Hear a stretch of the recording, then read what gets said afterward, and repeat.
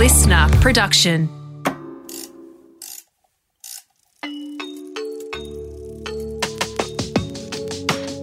Created for expectant parents, new mums, new grandparents, or women thinking about becoming pregnant. This series guides you through the highs and lows of pregnancy, giving birth, and the complexities of parenting. Welcome to Birth, Baby and Beyond with midwife Kath Curtin. Midwife Kath. Hello, Brooke. I need to sleep. Oh, Kath. Story of our lives, right? I know. It's an important one, and obviously that's what we're talking about today. We're going to go through the foundations of sleep, the issues with sleep, the expectations of how our children should be sleeping. And we're obsessed by sleep. We are, especially when we have babies. Everyone talks about sleep. The first thing people ask new mothers is the baby sleeping, and it's such a pressure.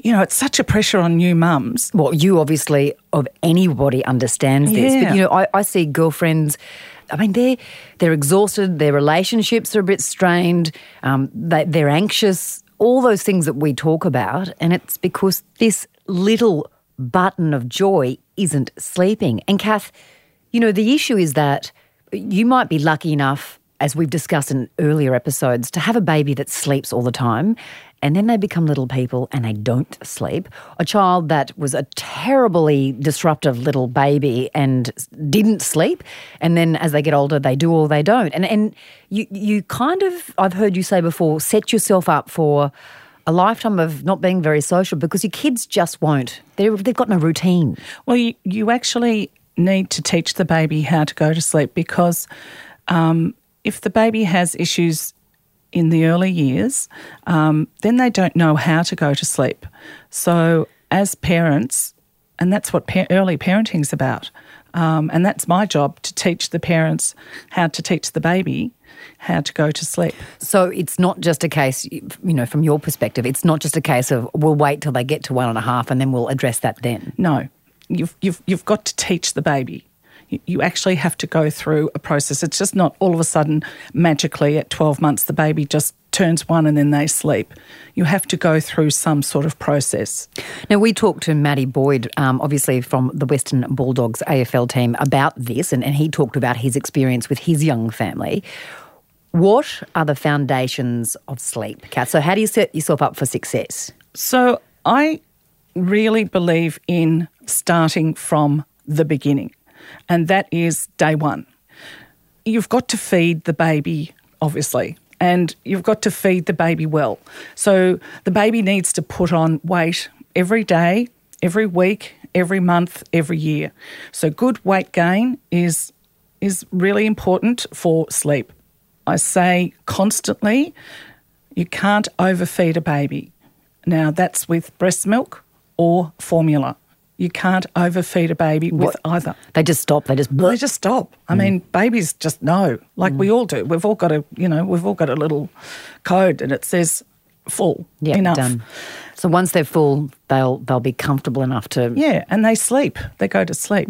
They just don't want to have any more. A lot of mothers are told that if they're giving their babies formula that they can overfeed them, and they can't. Mother Nature's too sensible. So are babies. You know, they're not going to overfeed. So you've got to feed a baby. It has to be a good weight to sleep. It has to be old enough to sleep a good stretch of time. So babies aren't going to sleep through the night until they're old enough and they've got a good amount of weight on. So they have to be about 6 months or about 8 kilos until they're sleeping, you know, a good 5, 6, 7 hours. So, you know, it's not going to be on day one they're going to sleep that amount of time. But you're starting on day one. So you start on day one and you're looking at having 3 or 4 hours after a late bath at 10 o'clock. So I do a late bath, really deep, warm bath at 10 o'clock. And then I usually get the dads or partners to give the bath and then give a bottle after the bath. So the babies are really relaxed, dress the babies, wrap the baby up and give a bottle after the bath. This allows the mum to go to sleep, have a break, because as we've said constantly through these podcasts, that a nice, happy, healthy mum. Happy, healthy, what do we say? Healthy baby. Healthy a healthy mum. baby. Healthy mum. A healthy mum and a healthy baby. It's for her to get some sleep is really important. So if the baby can have 3 to 4 hours sleep, then that's the best it can do. Expectation for the first 6 months. Okay. So we're not looking 5-6 hours in the first couple of weeks, too much. Yeah. That's when, the lady down the street says, how many hours is the baby sleeping? And the poor mum sort of like, 3? And they go, wow, is that all? That's enough. That's enough. That's enough. That's all they're capable of doing. Because remember, we've got, 20 hours and 21 hours in the day that the baby has to feed to put on weight. Kath, you summarise that as bottle, bath, bed. Yes. Yeah, bath, bottle, bed. So why do you start setting them up in the beginning to impact them when they're little toddler terrors? Because if we set them up correctly to start with, it becomes what we call a routine. That's a routine. It's every night. So we bath them every night. Just a little point here, a lot of mums are being taught not to bath the babies every night. They're saying, a lot of professionals are saying bath the babies twice a week or once every... How is that possible when you've got babies who are poor little buggers? I know. Well, not only is it a bit yuck, but it's actually a really nice thing to do, and that's just to bath the baby. And look, the bath is about 2 to 3 minutes once you've put the baby in the bath.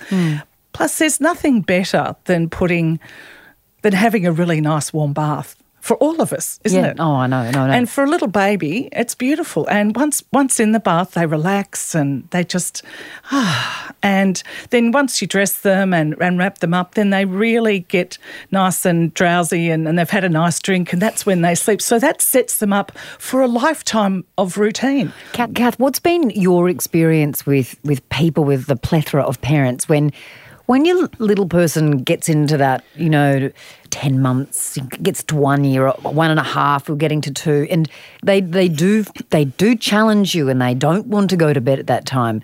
I've got some friends whose kids, obviously they go to bed, they just do, they've got that routine happening, and others that really find it very difficult. And so what do you do when they start to grow up and challenge you? Well, I say to all of my mums and dads and partners when they say this to me, and I always ask the parents' age. I say, how old are you? And they usually say like 35 or 30. And I go, well, the baby's 10 months old. You've got all that age on them. This is about parenting, and it's not about the baby parenting you. It's about you teaching your child what to do. So if your child was on the road, you'd go and do something about it. So if your child is doing something like not sleeping, you've got to do something about it. It's really important that the baby sleeps well, really important. So you've got to give boundaries. The problem is, Brooke, is the mums and dads aren't being taught themselves what to do. So there's not a lot of education going around on what to do. So Google's being used and mums and dads are talking to each other via Facebook. So there's not a lot of education or going to sleep schools and maybe going to sleep schools too young. So there's a lot of misinformation. Yeah, and books may be written by people who don't have, any medical background or, anyone can call. You can be a sleep guru if you want to, No, I am 8 hours a night. I know, you were a good sleeper. Listen, if I came to you and said, Kath, I didn't have the skills, I didn't have the information, I now have a one and a half year old who is driving us insane because they will not go to bed. Can you talk me through maybe some strategies I could use? So what I would go through a whole history. I would go through the birth and see, how many weeks you were when you had the baby and were you well during the pregnancy, what type of labour you had, what the weight the baby was at birth, what weight loss the baby had after birth, what the baby was weighing now. Are they all indicators for you to see? No, that's what I like to know. That's just something I like to know. What sort of sleeping pattern the baby has had from birth. So was the baby sleeping really well and has something changed this sleeping pattern? So have you travelled to, New York all of a sudden, just in the last month? Or has the baby had a really bad gastro? Or has the baby got a dummy and it's been, spitting it out all of a sudden? Has the baby getting the 2-year-old molars? Immunisation? What's happening or what's happened? Have you moved house? Has something changed in the baby's life in the last month or so? If it has, I like to pinpoint that situation and explain to the mum and dad or partner why that has then changed the sleeping.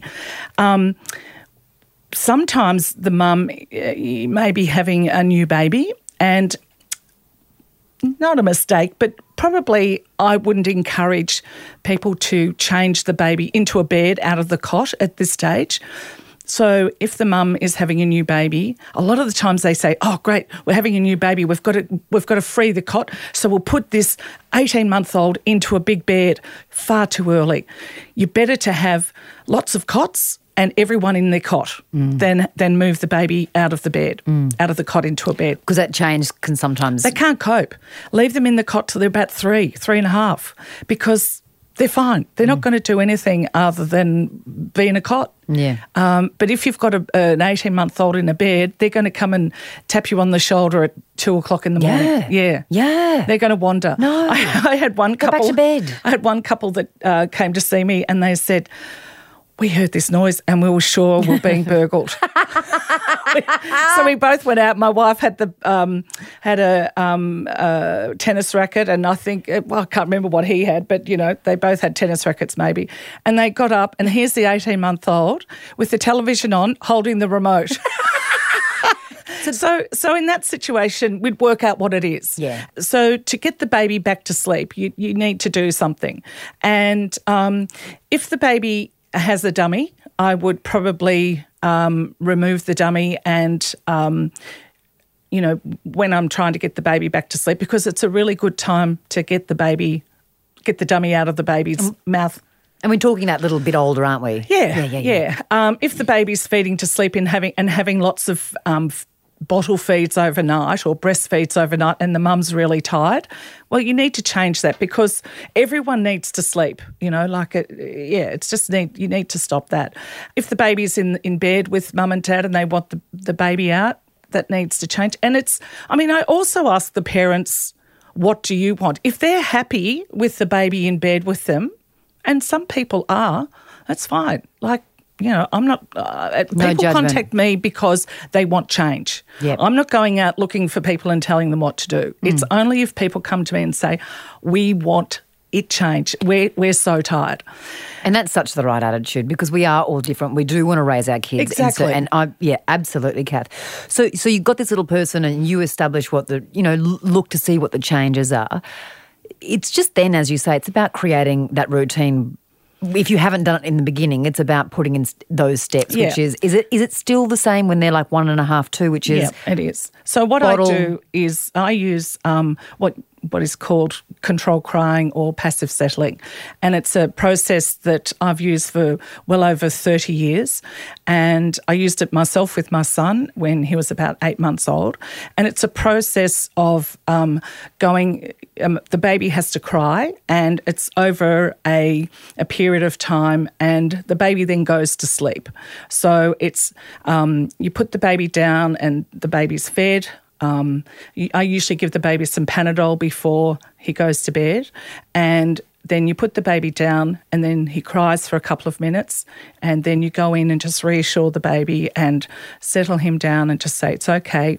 You're usually in there for about 30 seconds, and then you leave the room. Then you go back in after 4 minutes. You let the baby cry. Then you go in after 4 minutes and you just go in and say, it's okay, mummy's here, I'm coming back, it's Nana's time, time to go to bed, and it's time for you to go to sleep, mummy's coming back, and then leave the room. So you let the baby cry 2 minutes, 4 minutes, 6 minutes, 8 minutes, 10 minutes, 15 minutes. And I'm not saying it's easy, it's hard, and I found it hard. And the first time you do the process is the hardest. It is the hardest. Because those little lungs and the It's noise and their little hearts are breaking. Yeah. And But they're just in the bedroom, right? yeah. I'm so insensitive. I don't mean it. I know it's hard. but- yeah, it is hard. But the thing is that it's quick. The baby goes to sleep. The aim is for the baby to go to end up asleep. And look, I have done it countless amount of times. It's successful. The baby learns very quickly. The parents feel really good because they've actually done it themselves. Yeah. This is what sleep schools do, and I find that parents feel better because they've done it in their own house rather than having to go to sleep school and maybe have sleeping tablets and have someone else do it for them. I know I felt great when I did it with my son, and I thought, oh, he's gone to sleep. I've got him to sleep after he'd had a bout of gastro, and I had to get him back to sleep. So I'm hearing from you that parents find that empowering when they know how to do it correctly. Yeah. They find it empowering because it's under their own guidelines. It's their decision. And then once you do that successfully, is it They learn. how important is it to do it the same time every night? Oh, it's vital. And the in my book, The First 6 Weeks, I have it written down how to do it. And it works, but you've got to do it. Every single night? No, you've got to do it the way I've done it, how I've written it out, the very first night. The second time, like when the baby wakes up that night, the second time, it's easier. The very first time you do it, the first night, is the hardest. But then it gets easier and easier till maybe the second night you're doing it, you can put the baby down and he might cry for 2 minutes or 4 minutes and he'll just go to sleep. It's really... Look, all the mums and dads and partners that have done it out there will all say it's magic. Then there are people out there that just will say, I'm absolutely cruel and how could I ever do it? Well, just on that, if you don't mind, I actually want to comment on that because I had an experience with a friend. They were using that controlled crying for a newborn and it drove, it was very confronting. No. That's not what we're talking about, is it? No, the baby has to be over 6 months old and or over 8 kilos. So you never do this with a little baby. I always feed little babies up to 6 months old to sleep, feed them to sleep, rock them to sleep, hold them to sleep, whatever you do. You never let a baby cry it out, let them cry. You always keep them close and feed them. If you want to do control crying, or I call it passive settling because it just sounds a little better, I think. And if you want to do passive settling, it has to be after that age of 6 months and 8 kilos. Other than that, you can do it right up until 2 or 3, but never a little baby, and you never leave a baby alone and just close the door. I know people have done that, but it's just not done. No. And there's another one that's called cry it out, and that is you literally close the door and walk away, and babies just cry it out, and then they're so exhausted and they go to sleep. Little newborns, you mean? Yeah, and it's just that is cruel. Now, I would never, ever do that. Not even I, my cold heart would do that. You're not a cold heart. You've got a lovely heart. If you start crying, I'll shut the door, Kath. Look, I'm really glad that we talked about that because, again, it's about having the correct definition, having the knowledge about when to utilise these type of, these, do you call them skills or methods? And the thing with controlled crying, you never do it when a baby's sick. Oh. You never do it when you're away. You never do it if you're going away. You never do it if a baby's teething. You've got to do it when you're home and the baby's well and you're both on the same page. And, when parents are sleep deprived, you just cannot think. And your tolerance is low. Your tolerance is low. You fight with each other. You're cranky. You fight with the kids. You fight with anyone. And you fight with yourself in the mirror, And and if you're breastfeeding, you've got another level of tiredness on top of you and you just feel foul. You've just walking around and it's just like, oh my goodness. Once you start to sleep overnight and you can feed more during the day. The baby is happier during the day, and you can put the baby down to bed at 7, maybe give a dream feed at 10, and then, he might be up at 4 o'clock, have a drink, and then back down to bed and then up again at 7 for the day. And Kath, what you're talking about, what I'm hearing you talk about, is setting yourself and your family up for success in the long run. Long term. This is a long game, isn't it? Yeah, and it's not about blaming the baby that they're a bad sleeper or they've got a sleeping problem. It's not the baby. They're new. Do you know what? It's us. Is it? It's us, and it's, we're in control. We're the parents. This is parenting. Babies don't know what to do. They're all over the place. And if we're sending them mixed messages, like 1 minute you're rocking them, the next minute you're making them cry, the next minute you're rocking them, they've got no idea what to do. We've got to give them direction.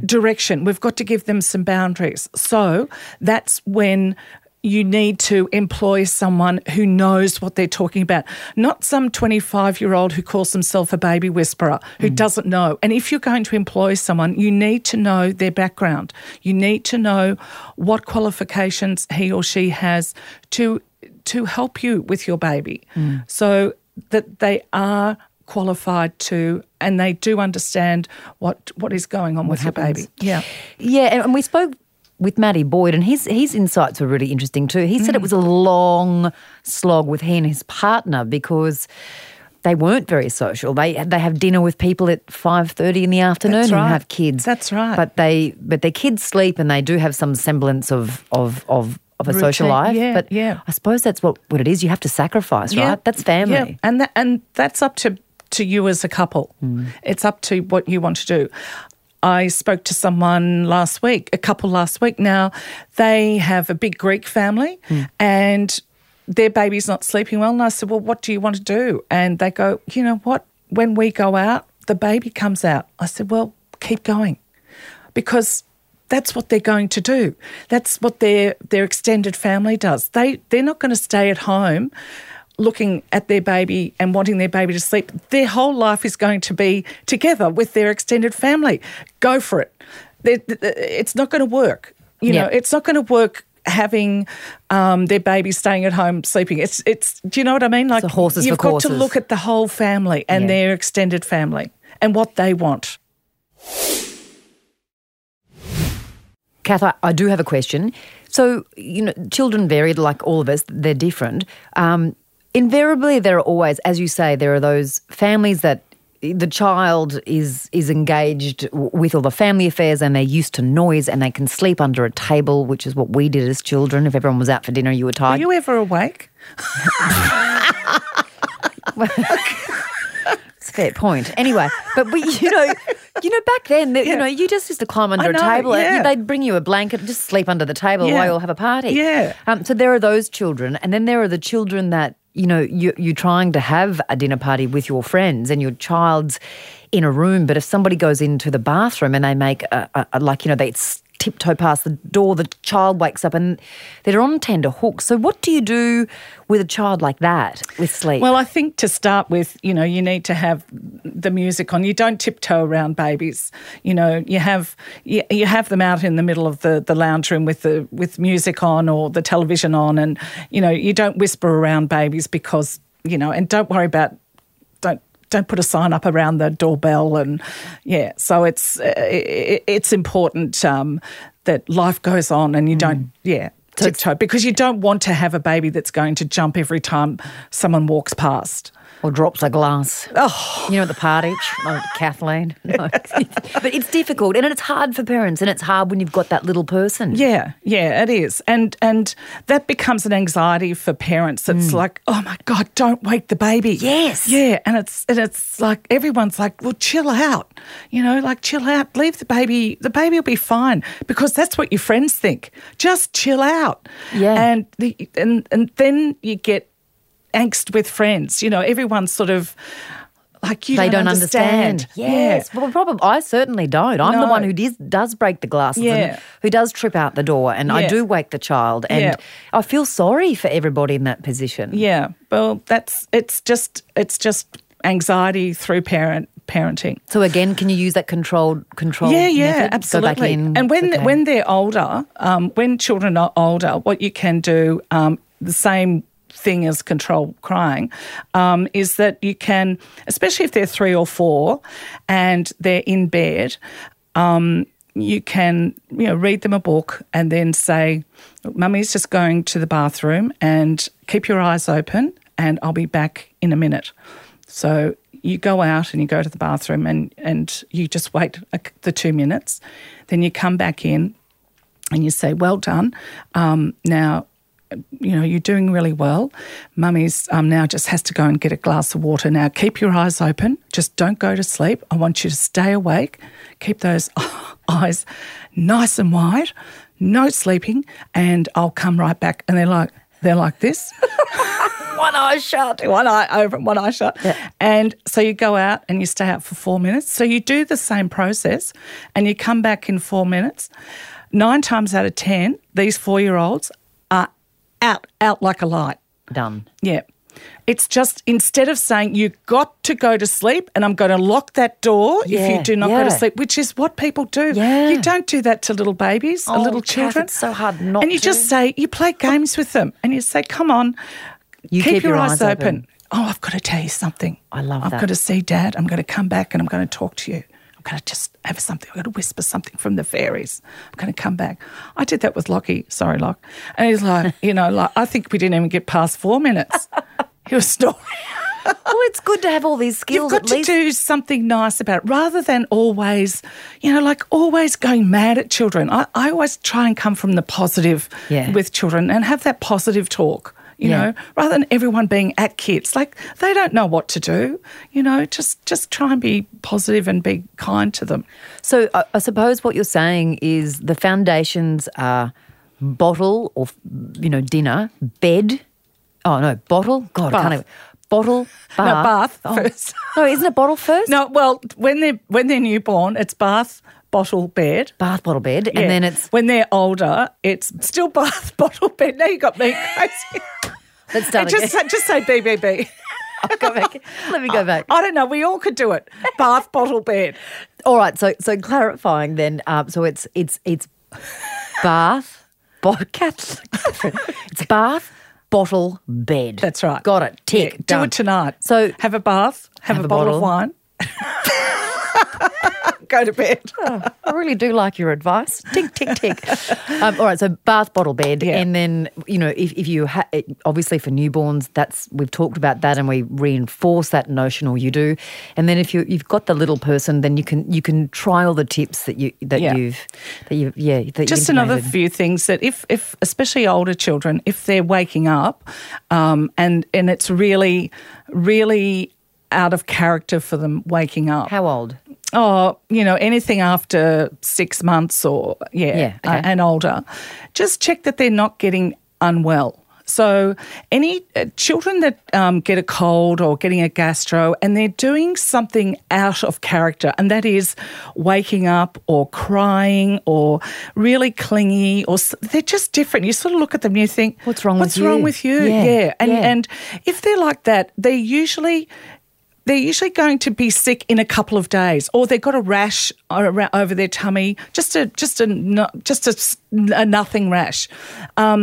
Take their temperature, or just give them some Panadol, and if they settle down and their behaviour changes, you might find that in a couple of days they get a runny nose, or they have a gastro, or they have an ear infection or something like that. So it's sign. one of those things. So if they wake up overnight as something out of the blue, sometimes Panadol and a little drink does help. Before you start doing things like control crying, you've got to make sure that they are well. That they're not sick. The other thing about especially children who are going to childcare or kinder, that and you've got 2 or 3 children, is that you worm the children frequently. Brooke has just fallen off. You got a what? Yes, I know. You give them. I grew up on a farm. We I worm know. animals, Kath. Well, What do you worm? Yeah, you worm. I'm joking. I've had worming problems. Well, a lot of people, the younger generation, don't know, and that don't know about worming children. And children can get really irritable with gastrointestinal worms. And so a lot of children do have them. It can cause sleeplessness at night. It can cause irritability. And especially when they're at childcare, and so one kid sucks a block and then they put it down, the other kid picks the block up and sucks that, and then the other kid picks it up, and they just share germs. So that's why they all get, hand, foot and mouth and gastro, and they all just share these things. So do you get it like a syringe, or do you have to give them a tablet? How do you give children? You get some Combantrum, and it's like a little chocolate square, and you just give one chocolate square, or you go by the directions. Yeah. Now, what you do is that you pick a day that you're going to worm the family, and because you all have to do it. Yeah, and you pick a day that you're going to change all the sheets.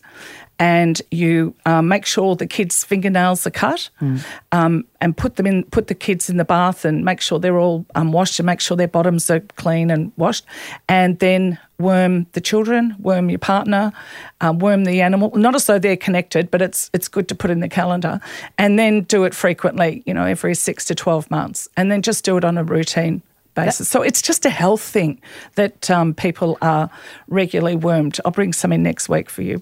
Well, look, actually, I'd like to just quickly have a look at some of the myths that are out there, but I digress. It used to be a really common thing to do in a family, that everyone was wormed. It's not that common anymore, but if you talk about it, as I do with families, most mums and dads say, oh, God, yuck. But it's just they often say, oh, I remember Mum did that with me. Yeah. But they have never thought of doing it with their children. So it is a good thing to do. Yes. Just go to the pharmacy and ask for the worming tablet. Stop that look on your face, Brooke. I'm just thinking, what about ringworms? What the hell are ringworms? Oh, yeah, they're completely different. We're talking about gastrointestinal worms. And how do you know? And sleep. So do you find out that your kids have worms? Well, or sometimes you can see it because their poo's moving, literally, because it's got worms. Is that true? That's what I was going to ask you. I didn't want to actually ask you, but is that true? Yeah, they're actually got worms in it. Wow. Okay, but do you know what? We're animals. We're humans. We get worms. Yeah, so it does happen, and it's just best to. And it really does change some toddlers. It really does change their sleeping behaviour because they've got an itchy bottom. Yeah. Especially if they've got a nappy on. Yeah. Can you imagine trying to scratch your bottom and you've got a nappy on? That would really drive you crazy. Yeah, nuts. No wonder you don't sleep well. I could think of nothing worse. Kath. I know. Look, sleep. There are a multitude of reasons why our children aren't sleeping. There are great tools that you've given us in terms of just extra bits and pieces to try out to see whether we can get them into those patterns. And but that's not to take away from, it's difficult. And I mean, what do we do if these tools aren't working, Kath? Can we reach out? I mean, can we reach out to people like you? What do you do? Yeah, and look, it's easy for me to, work it out. That's my job. It's really great to be able to reach out and communicate with mums and dads or partners via, Skype or phone or face-to-face. I do home visits too, and just work it out. Because it's unnecessary to be that tired. You don't need to. And, just beware. And it's not as though, reach out to me for sure. But if you don't have me, just be careful who you do have. Just make sure that you have someone that you've checked the background and that it's just not someone young that has just read a book. You sound like you're talking about me. So if her name, she goes, "Hi, I'm Nurse Brooke." Just run. So there is the comparison, isn't it? And that's with somebody who has the experience and who has that stuff, and not with somebody like Brooke who might have just read a book and likes to close the door and head out with her bottle of wine. Yep. Midwife Kath, thank you for all your tips. That was great. Yeah. That was good. Good luck. Happy sleeping, everyone. Woohoo! Snore. This has been Birth, Baby and Beyond with midwife Kath Curtin. Executive producer is Brooke Carrigan. Audio production by Darcy Thompson. And music by Matt Nikolic. Listener.